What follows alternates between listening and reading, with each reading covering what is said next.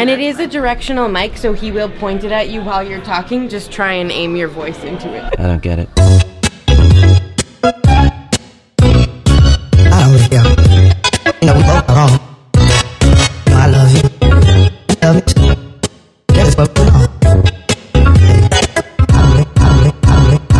Hey everyone, welcome back to I Don't Get It. We're here on day 2 of the Expanse Festival, and today we got to talk to the creative team behind Native Girl Syndrome, as well as Kate Stashko of the Good Women Dance Collective, who has also just premiered her solo work, the Matryoshka series. So let's get to it. All right, hello everyone. Welcome to the I Don't Get It tent. We have a very special crew in here with us at the moment. It is the creative team behind Native Girl Syndrome. So if I could ask each of you to just introduce yourself and say hello. Lara Kramer, hello. Angie Chang, hello. Hello, Karina Iraola.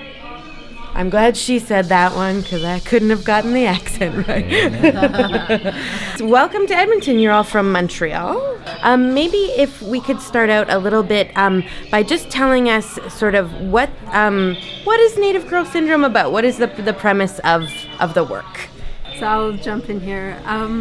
So the work was initially a research process of looking into the cultural effects of my grandmother having migrated from a remote community in northern Ontario to an urban setting in Winnipeg. So I kind of took on this project because I wanted to really look at, her history and kind of seek that out. And then I think in doing that, there was a lot of unanswered questions in terms of my own family history because I actually met her one time, and so that time my family's very fragmented, and anyhow I started to really question some of the long-term effects of cultural genocide in Canada, like having gone back to her community and looked at the effects of residential school, and I'm not talking one generation, but multiple generations of that, and then also on a level of just even what's happened in the north with reserve life and like the welfare system coming. Anyway, it's quite dense.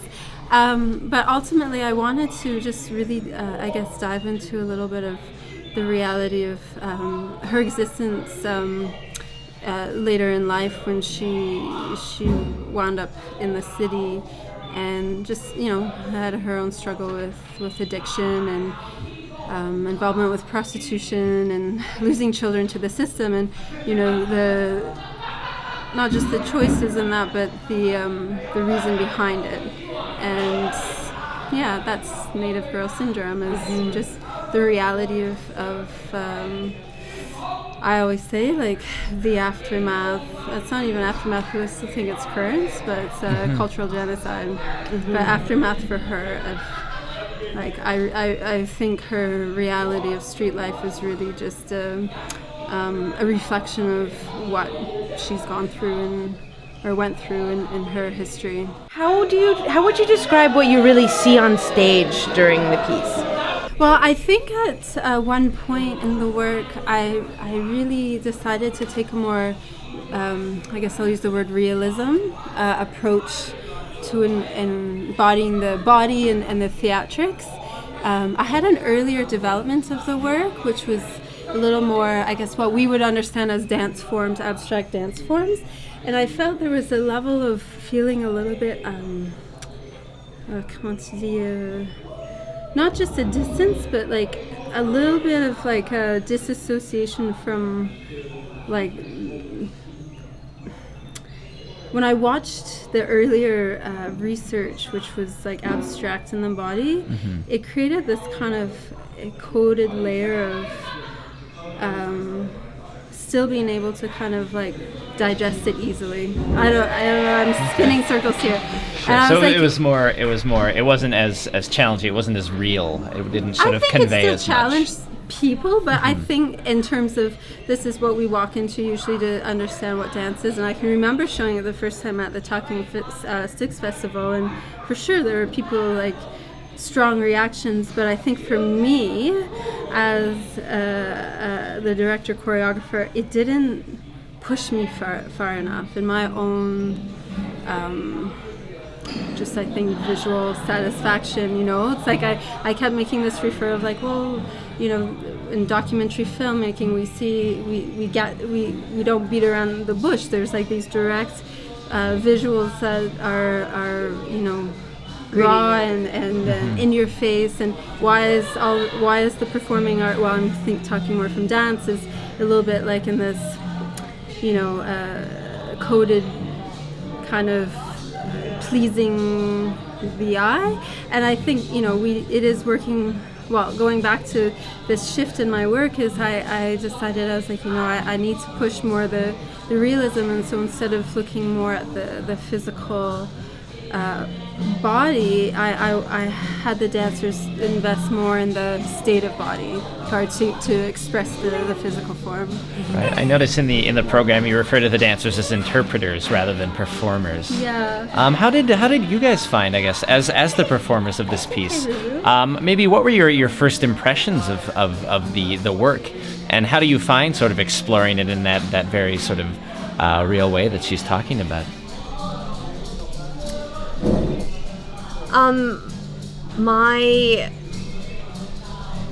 My initial initiation into the project was really quick because I was replacing the original performer, Patricia.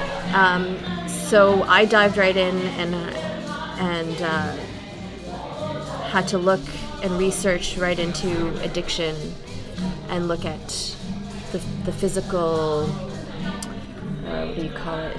Traits and like effects and mannerisms and things like that, and see how I could embody that. Plus, with the help of Laura's guided visualizations and like going deep into the cellular level, you know, of addiction, because addiction is not just like it's deep inside, right? The roots. So we went there. It's pretty upsetting. Yeah, I can imagine. I can imagine. We saw the piece last year when it was here as part of the Truth and Reconciliation Commission, and one thing I think that really stood out to both of us was just how much the piece really forces you to sort of sit in these moments and really experience this character sort of going through some very difficult things, but just really sit in those moments and let them really reach their full impact instead of showing them and then moving away.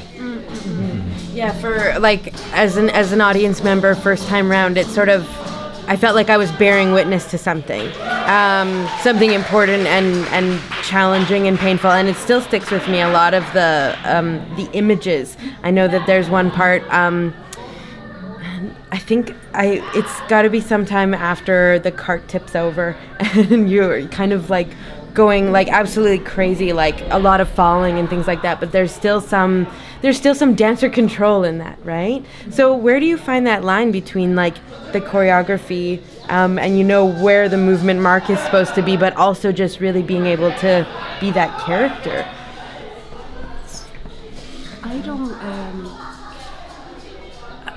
I don't see the piece of Lara as a choreography in the conventional word. I think it's more performance, because we have actions to do, and we work about body under the influence of, we come as you say, Angie, and we don't do steps, we don't have movements, we have actions. We are in the present, and that's why it's a question of I think I saw the piece of Lara more like a performance. I mean, in the definition of art performance, like we have so many action with our accessoires, matériaux. We're living, and we have each trajectoire. You say that. Trajection. Yeah. Trajectory. That's why it's. I think it's quite different. Like it's written, but it's not like I'll never Each say performance. put your hand here or move across the stage with this. It like in that moment when Angie's thrashing her body, like it's really, I mean, it's coming from inside of her physical state, you know. So it's, I think it's a different. So there's a script, but there's always sort of a performer interpretation, Yeah. different from time to time. Yeah. Like the timing of things between us is never going to be exactly the same. There's markers where we're like, okay, this is happening, like what would my relationship be? But sometimes it'll just be way longer. Sometimes we'll just have to push something because we're experiencing something at that moment. So it's live, like this is what it is right now and then. Well, thank you all very much. Have a great time at Expanse. Okay, welcome back. We're now in the tent with Kate Stashko, and Kate has just presented the premiere of her full-length Matryoshka series piece. So welcome, Kate. Yeah, thanks for having me. Can you tell me a little bit about your process for developing the piece? Because I know it's been in the works for a little while. Yeah, it has been, yeah. So basically the process started in April of last year with a residency at Mile Zero Dance. So Helen Husak is the choreographer along with me. We kind of worked collaboratively, which is a complicated way of working for sure.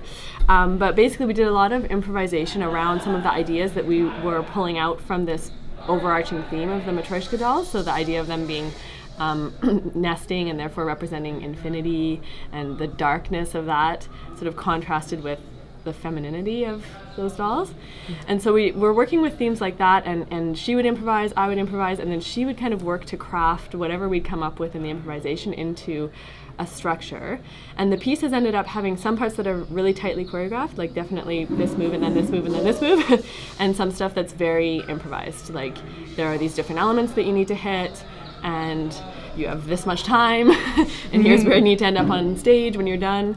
So it's been a bit of a mishmash of stuff. Yeah. The piece has a lot of different sort of phrases or chapters almost in it. So what is the progression of those, and how do you have names for them, right? We have many names, that's for sure. Yeah, we have names, but the overall progression, the way that I've been thinking about it, is sort of introducing this slightly mysterious female character and giving a glimpse of the fact that she has some sort of restriction in her life, that there's some way that she's sort of trapped. And then we get to see these other sides of her that are quirky, that are angry, that are vulnerable, and then ultimately we're sort of reminded at the end of the fact that she's still confined somehow by something that's beyond her own control. Yeah, so that's the arc for me anyways. Yeah, I noticed some movements, like they felt sort of suspended, almost like a marionette or a puppet, but then there are other parts where there seems to be forces pulling one way or another, and you can't really tell if they're internal or external, but there's still something that she's not quite in control of. I think it's a bit of both, and that's I think what I liked as I started learning more about this piece, is that I realized that it has a bit of universal in there, you know, because it's like, okay, so containment, you could say, okay, it looks like she's inside a doll, or that can be such a broad metaphor for the things that, you know, contain us or hold us back or getting in our own way in certain instances. So it started to have a little bit wider implication for me as I have been performing it. You're paired with another solo piece in the East Meets West program. Do you care to sort of contrast them a little bit? Yeah, well, I mean, I just saw it for the first time, you know, half an hour ago from the wings. But what I will say is that I was actually kind of amazed at some little parallels that are between the two works, which is always so magical when he hasn't seen my work and I haven't seen his work. And there were certain movement motifs that I recognized and it could feel in my body as like, oh, this is something that I just did and now he's doing it.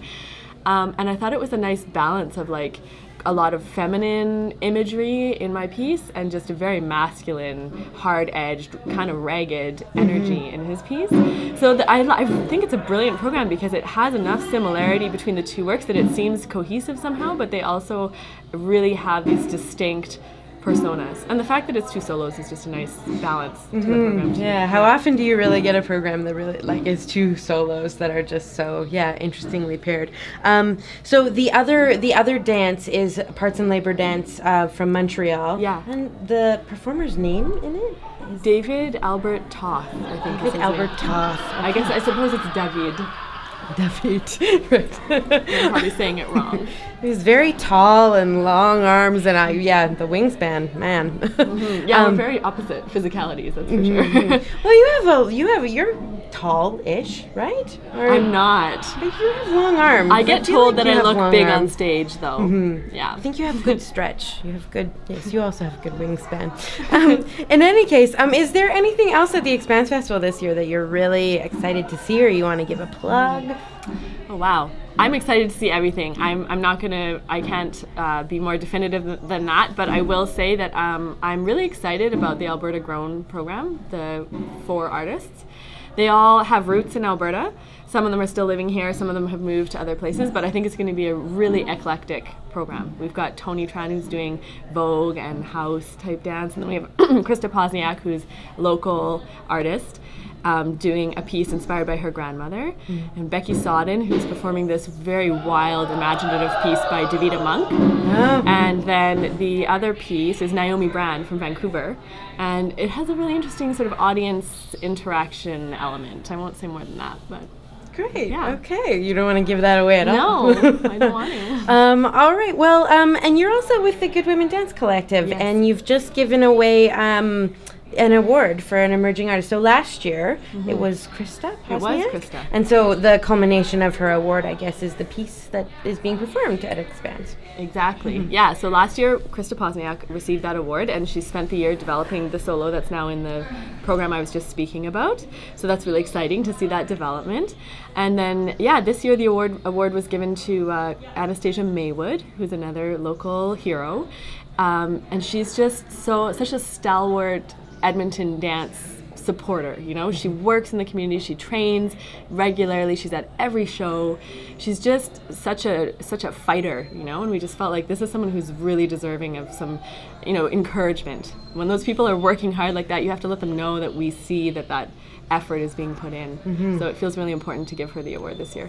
That's great. Fantastic. Well, thank you for talking to us today, Kate. Have a good festival. Yeah, thanks you guys, it was great to be on your program. All right, many thanks to our guests who visited us in the Coat Check today at the Expanse Festival. Tomorrow, Friday, day 3 at Expanse, is a jam-packed day. Hyper is at 7 o'clock, Native Girl Syndrome is at 8:30, East Meets West is at 10, and the contract shows at 11:30. You can have a marathon day here at Expanse if you want to on Friday. So come on down and see what all of our movers have to offer. Okay, Edmonton? Go watch some dance. This episode of I Don't Get It was recorded as part of the Expanse Festival in a coat check in the ATB Financial Arts Barns in Strathcona County in Edmonton, Alberta, in Canada. It was recorded by Paul Blinov and Fonda Mithrish and produced by Andrew Paul. You can subscribe to our podcast on iTunes or follow us on Twitter at I Don't Get It Dance. Our theme music is Mountain Time by Ghibli. Check out more music by Ghibli at ghibli.bandcamp.com. Sitting here thinking